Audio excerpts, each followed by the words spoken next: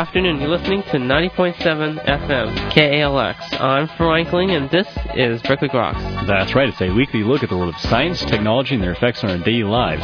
I'm Charles Lee. And I'm Gordon Campbell. On this week's show, we'll be talking about recent developments in science and technology. Also joining us is Professor Duncan Watts to talk about 6 degrees of separation. In addition, you can find out what a ribozyme is. So stay tuned for all of this, plus the world-famous question of the week, right here on Berkeley Rocks.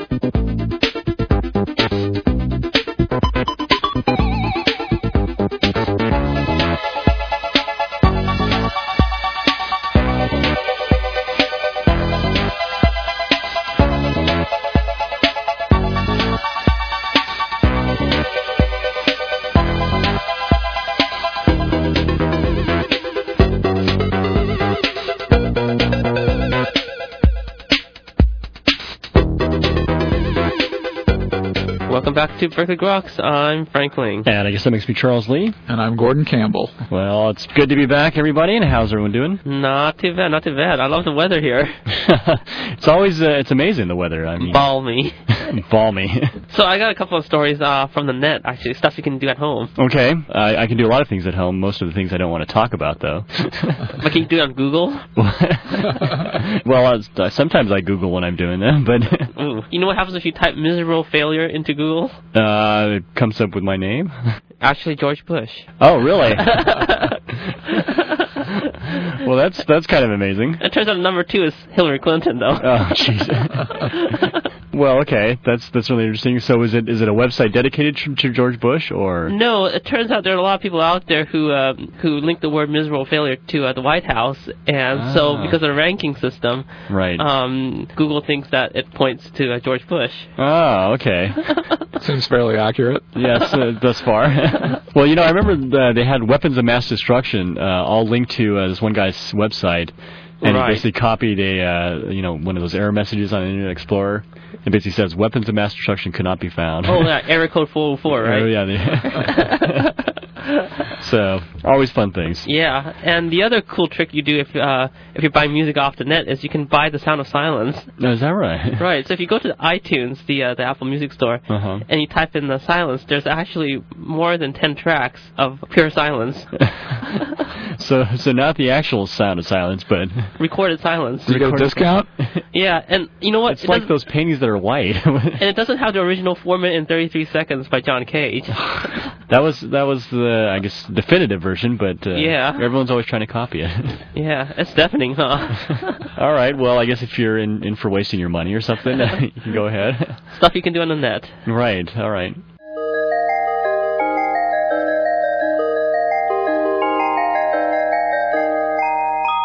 Have either of you guys ever had an intestinal infection? Not yet, and I don't really want to find out. I'm having one right now. I'm sorry, Charles.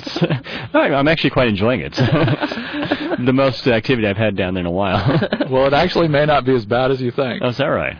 Apparently, bacteria are not only beneficial to your gut, but they're important for intestinal development in vertebrates. Oh, so they help your intestine, I guess, while you're fetus or something, or what? After you're born, at least. Okay. Oh, okay. Is it to produce like that vitamin K or whatnot? Well, they're not exactly sure what the bacteria are doing, but previous studies were done in mice, and now a recent study was done by John Rowles and colleagues in Jeffrey Gordon's lab at Washington University. So what they did was the researchers raised zebrafish bereft of all bacteria and compared them to zebrafish raised normally. And similar to what they found in mice, these results showed that the immune system failed to fully develop, and in addition, the fish had diminished abilities to process nutrients and to regenerate their intestinal linings. Oh, so I guess I don't have to add any more antibacterial soap to my soup anymore, huh? Maybe not.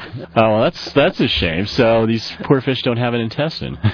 That's right. Yeah, or at least much of one. Or not a very functional one at any rate. I have greater respect for bacteria now. They are our friends. Yeah, they're better than you think. And also surprisingly, the team found 66 genes analogous to the ones regulated by beneficial bacteria in the mouse intestine when they looked in the zebrafish, suggesting that some bacterial host interactions derive from an ancient ancestor of both mice and fish. Not mice and men? Well, probably men too. To be determined.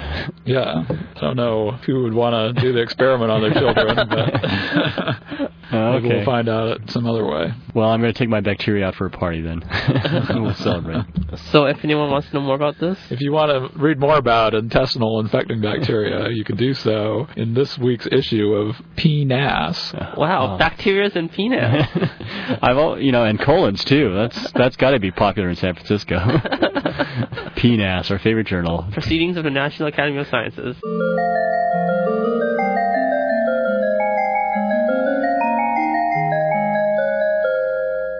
All right, well, always a good story to follow up anything having to do with colorectal actions. Helps my appetite. That's right, is ice cream. Everyone loves ice cream, right? Ice cream. And ice cream, of course, is always very appealing to, I think, colons as well. But it turns out that a group of researchers have actually found the genes responsible for helping to create ice cream. You're kidding? Yeah. You need some sort of enzyme or something to create ice cream? Yes, well, it turns out you do. So guar gum and locust bean gum are polysaccharides that are basically added to ice cream shampoo as thickeners, right?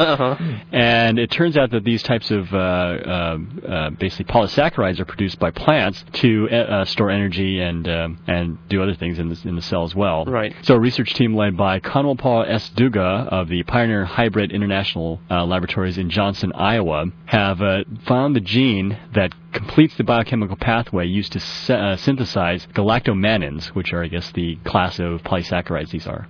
So it's certainly, I guess, useful now that they know that. They could probably produce a lot more of these things sort of synthetically. Right? Oh, okay. Thickeners for food additives. Yeah. Huh? Wow, there really is a gene for everything, isn't there? I've always thought that, genetics one day, that might tell us something. Thank God for James Watson, right? Yeah, I just wonder what happens if you blend that into the human genome, though. Does that mean we can make mutant ice cream? Oh, that'd be quite fun. How about glowing red? Well, we already have that. Okay, so if anyone wants to learn more about this, it was actually published in a recent edition of Science. So, guys, are you into silicon? Ooh. Totally, huh? I like the mineral oil versions, though, but silicon's okay. Silicon's okay? It's in our chips. It's in a lot of other nice things, I guess. Yes, round things. And by that I mean bowls.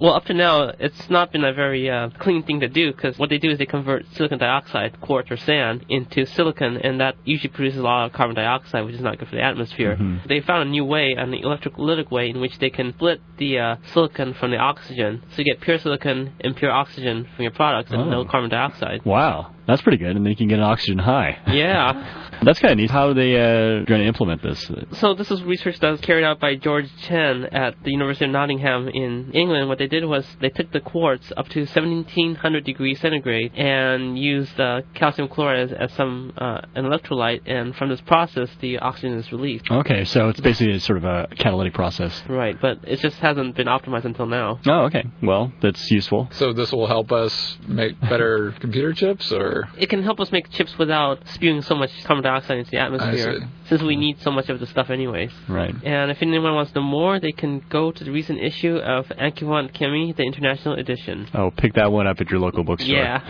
All right, and that's all for this week's look at current developments in the world of science. Coming up, Professor Duncan Watts will join us to talk about 6 degrees. Stay tuned.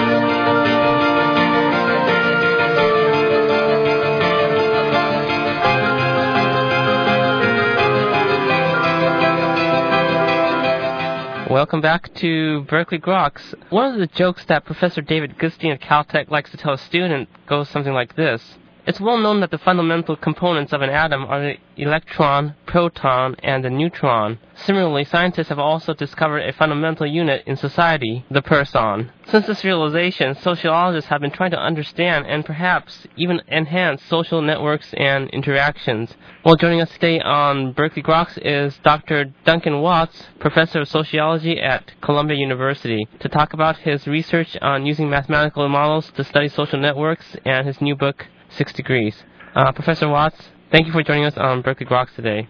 Thanks. Many of us are probably aware of the 6 Degrees of Kevin Bacon, but not the science behind it. To begin with, perhaps you could tell us what exactly this 6 Degrees phenomenon is. Well, that's generally true. I mean, and when I first heard about the idea that everybody can be connected to everybody else through only 6 handshakes, as some people say, I assumed, like many people do, that it's just an urban myth. But I got interested in it, and now, several years later, it's clear that actually this is an idea that's been around for a long, long time, almost 100 years as far as we can tell, and has been a subject of academic inquiry for at least 50 years. And lots of different people, from sociologists and political scientists and mathematicians, have thought about it. So is there a special significance to the value of 6, or is this just an average? You know, the origin of the number 6 is a little unclear. The short answer is no, it doesn't matter that it's 6. The real point is that it's a small number. So It's not 1,000, it's not 1,000,000, it's 6. Maybe it's 6, maybe it's 8, maybe it's 5. The people who think about these problems, it's not really that important as long as it's a small number. The number 6, it's not clear where that comes from, but there was an experiment done in the 1960s by the social psychologist Stanley Milgram, and this is sort of the experiment that it wasn't the first time that people had thought about the small world problem, as it's called in sociology, but it was the first experiment that anyone had ever done, and it certainly captured a lot of people's attention. And Milgram, the way he tested this idea is he picked a single person who was a stockbroker in Boston, and he picked about 300 other people from Boston and also from Omaha, Nebraska, whose job it was to try and reach this target person, the stockbroker. And they were given a set of instructions that they had to reach this person, and they were given a lot of information about him. But they were told they could only send the message to someone who they knew personally. So if they didn't know the stockbroker personally, which of course was very unlikely, they had to pick someone else who they did know personally, who they thought was closer to the stockbroker than they were. And then this person got the same set of instructions, and they passed it on to another person, and so on. And so he created these message chains that converged from around the country onto the stockbroker, and about 60-odd of these chains, about 20% of them actually made it. Of those, the average length was about 6. And that's where I think, at least, the phrase 6 degrees of separation came from, was from this first ever experiment. But oddly enough, the person who made the phrase 6 degrees of separation famous was not a scientist at all. It was a playwright, John Guare, who wrote the play 6 Degrees of Separation in 1990, and then later on it was made into a movie. It's interesting because in this topic there is a continual interplay between the science and the popular culture, and each one has inspired the other in its turn. So it's kind of a fun topic. Right, very fascinating. You were originally trained as a physicist, and you've observed, as some others have, that the similarities between physical models and sociological models. Perhaps you can talk about some of them. Yeah, well, I did get into sociology in a sort of roundabout way. I started off studying physics and got very interested in college in what people call chaos theory, but the more technical name for this is nonlinear dynamics. And then I went on to graduate school at Cornell to study nonlinear dynamics in the engineering school there. And in the process of doing that, got interested in the behavior of very large connected systems. The very general idea is you take a bunch of objects, things, entities, and maybe the entities are people, and maybe they're computers in the internet, or airplanes in a air traffic control system, or biological organisms in an ecosystem, and you let them interact with each other. This is what things do in the world. They interact. But the result of those interactions is that the system as a whole can do some really unexpected things. So we have a very good understanding, for example, of how airplanes fly, and we can predict relatively accurately how long it's going to take for an airplane to fly from point A to point B. But when you put a lot of airplanes up in the sky together and you make them all go through airports, then a little disturbance at one place can result in congestion that spreads all over the country. The so-called butterfly effect.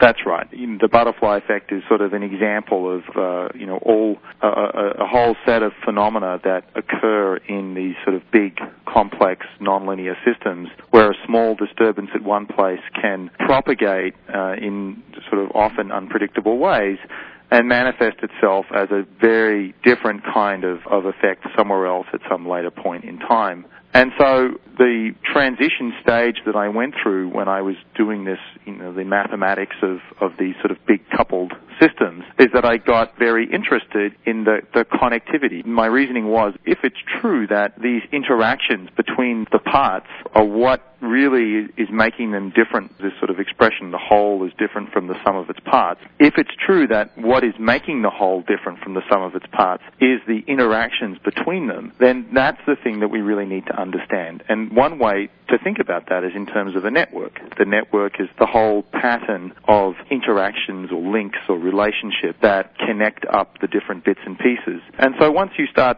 to think about the problem from that perspective, then you start to see networks all over the place. You see them in biology, you see them in engineering, in power grids, in airline systems, and most of all, you see them in social systems. You see them in economies and markets and firms, and you see them in communities and organizations and friendship networks. And this is something that we are starting to see more and more of in the world of the Internet, that everybody, scientists and non-scientists alike, have started to think more about connectivity between people, and we have these very popular companies now like Friendster and Spoke software that Orkut is another one, yes, that explicitly show you the links between many people. And so I started to get interested in all these problems and decided that I was less interested in studying the mathematics of biological systems or engineering systems and more interested in studying the mathematics of social systems. It took a few years, but as a result of that transition in my own head, I became a mathematical sociologist. I'm just curious here. In these models, do you treat the people as discrete units or part of a continuum or a field? That's an interesting question, because the answer is yes and no. The way that the models get written down is in terms of discrete entities. Mm-hmm. So, you start off by buying into the typical assumption that people are sort of self-contained units and they have rules of behavior and they respond to inputs and signals and influences that come from their environment, and part of that environment is the other people that they're connected to, right? Your friends or your business partners or whoever it is that you pay attention to or you use for resources or support. And so you define a population of individuals and you define the rules that they follow, and then you define this network of interactions, and there are lots of ways to do that. But then the interesting thing is that once everybody starts interacting in this way, the behavior that they exhibit subsequently is very hard to trace back to these original characteristics. In other words, if somebody does something, if someone buys a product or if someone adopts a new fashion, the standard view from economics, say, is that you can infer that they must have wanted that product, that they must like that particular fashion, that this is an external expression of some internal preference. This is what economists call revealed preferences.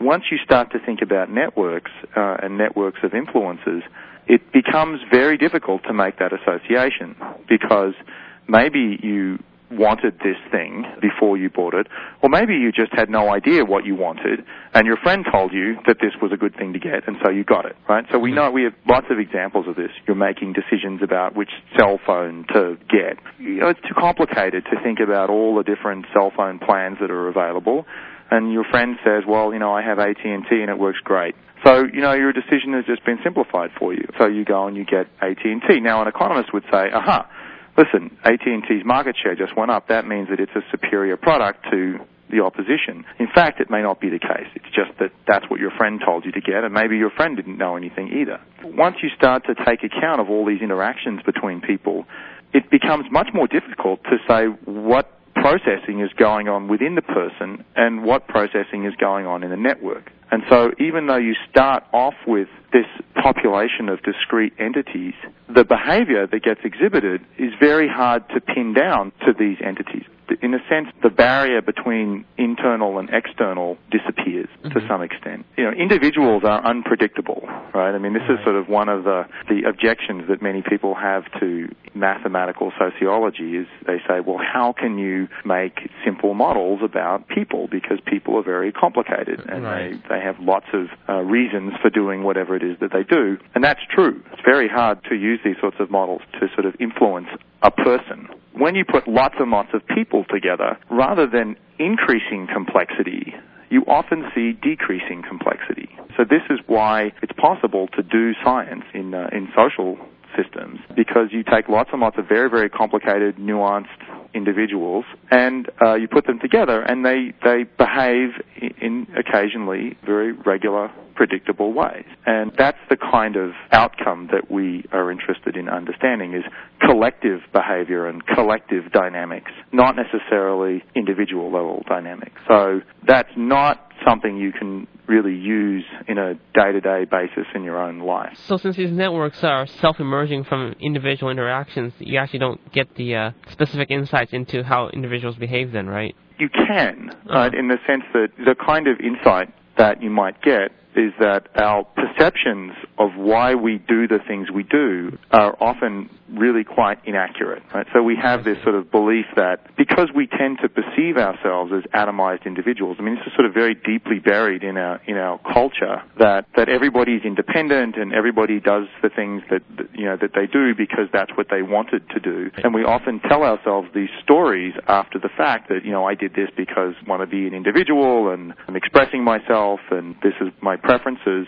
I once read somewhere that in a crisis, for example, in general what we observe is that 10% of the people take decisive action while 80% of them follow these leaders. Can this be applied in a general way, perhaps? I'm not sure where that statistic comes from. That may be the case, but I think that you would have a very tough time predicting ahead of time who those people would be. And this is another kind of insight that we can get from studying these systems, is that after the fact, if you look at the spread of an epidemic or the diffusion of an innovation or the success of a particular product, it will often turn out that certain people were key players in that process and they introduced it to a new market or they convinced a lot of important people that this was a good idea. And you can say a similar sort of thing in crisis situations, that somebody comes out after the fact to look like they were a key player. And we often call these people opinion leaders, and everybody's very interested in trying to figure out who they are. It's not so clear that before the fact you could figure out who they are. There's a lot of that who turns out to be influential is often a consequence of all the stuff that's going on around them, as much as it is a consequence of their individual characteristics. Okay. And so once again, you get this sort of weird distinction between the internal and the external, and it becomes very hard to separate somebody's behavior from the behavior of other people around them. And so, just to go back to the crisis situation, often the most unlikely people become critical, and it's not because secretly all along they were ready for this task. They just did what the situation demanded of them in many cases. Had they been in slightly different circumstances, they would have behaved in a different way. I think that it's very hard to see that in real life, because in real life you just get this one set of events and that's what happened, and after the fact it all seems clear. Right? So this person was important, therefore it must have been something about them that made them important. Once you start to think about these processes in a mathematical sense, and you start to understand the whole set of possible outcomes, it becomes more and more clear that there may not have been anything that special about them at all. Lastly, I want to ask you, in your book, you mentioned that casual acquaintances may have a bigger potential for having life-changing impacts rather than someone's best friend. Could you elaborate on this a little bit? That statement comes from a very sort of old idea in sociology, well, not that old, it's a few decades old, that was proposed by a sociologist, Mark Granovetter, who was actually at Stanford University. It's called the strength of weak ties, and the idea is that a weak tie is a relationship that is weak. It's somebody who you don't necessarily know all that well, whereas a strong tie is someone who was a very close friend. And the idea is that people who are strong ties, who are close friends, also tend to be connected to each other, whereas your weak ties tend to be people who are not so intimately embedded in the rest of your social network. Right. And the consequence of that is that your weak ties are more likely to know people and things that you don't already know. Right? So your strong ties know many of the people that you know, and so they can't really connect you to anyone that you don't know. Whereas your weak ties are more likely to be able to do that. And so Mark Granovetter, when he proposed this idea, was interested in people finding jobs, and many of the people that he talked to, when he asked them, how did you get this job, they mentioned that they had had a referral, and he said, oh, so a friend helped you get this job. And they would always correct him and say, well, it wasn't really a friend, it was more of an acquaintance. And so that's how he came to this idea that it was acquaintances who maybe they don't have as much invested in you, but it's probably more complicated than that. The world is a complicated place, but there does seem to be a great deal in that idea, and that's why it's been around for so long. I guess we're running out of time here. Are there any last words you'd like to add about yourself or your book? One thing I could say about the book, which is that it's only partly about networks. It's only partly about this idea of 6 degrees of separation, and I think that's a fascinating idea. But I think that more fascinating is what the consequences are of this idea and of networks in general for the kinds of social processes that define our lives. And the sorts of things that I'm interested in these days are very much along those lines. How do epidemics of disease take off? How do cultural fads start? And why do some things become popular while other things fail? And what can we learn about the world by thinking about it in these sort of very networked-like terms? Okay, Professor Watts, thanks for your time. Thank you for joining us on Berkeley Groks today. My pleasure. And we were just talking to Professor Duncan Watts from Columbia University to talk about social network. His book, 6 Degrees, is now available in bookstores and online. You're listening to Berkeley Groks here on 90.7 FM. Coming up, we'll find out what a ribozyme is, so stay tuned.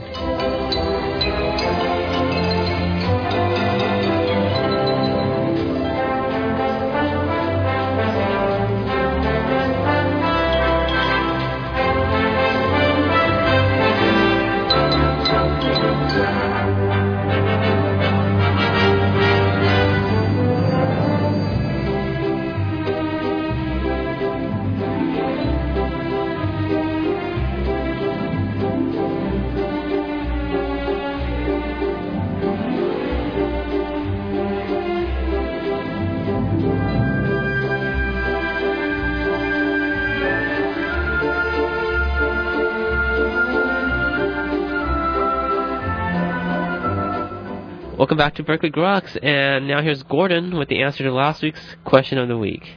So last week's question of the week was, what is a ribozyme? A ribozyme is actually an RNA molecule that functions as an enzyme. So normally enzymes are made out of protein, but these enzymes are made out of RNA. What's really amazing about these enzymes is that they give us a mechanism for how life could have originated, because here you have a molecule that can both act catalytically and can potentially self-replicate, giving us two of the major hurdles that have to be overcome for life to occur. Oh, that's very great and interesting there. Aye, that's not really great. It's the craziest goes with this week's question of the week. Aye, so you're not really interested in what exactly is a battery. I need more power. But how does it work? Well, if you know the answer or think you know the answer, email us at groks@hotmail.com. You're not going to win anything, but you just might have the power. And that's all for this week's edition of Berkeley Groks. Make sure you tune in next week for more from the world of science and technology. If you want to contact us, you can reach us at groks@hotmail.com. For Berkeley Groks, I'm Gordon Campbell. And I'm Frank Ling. Make sure you also see us on the web at www.groks.net. And I'm Charles Lee. Make sure you also stay tuned for more music with your host, Katie.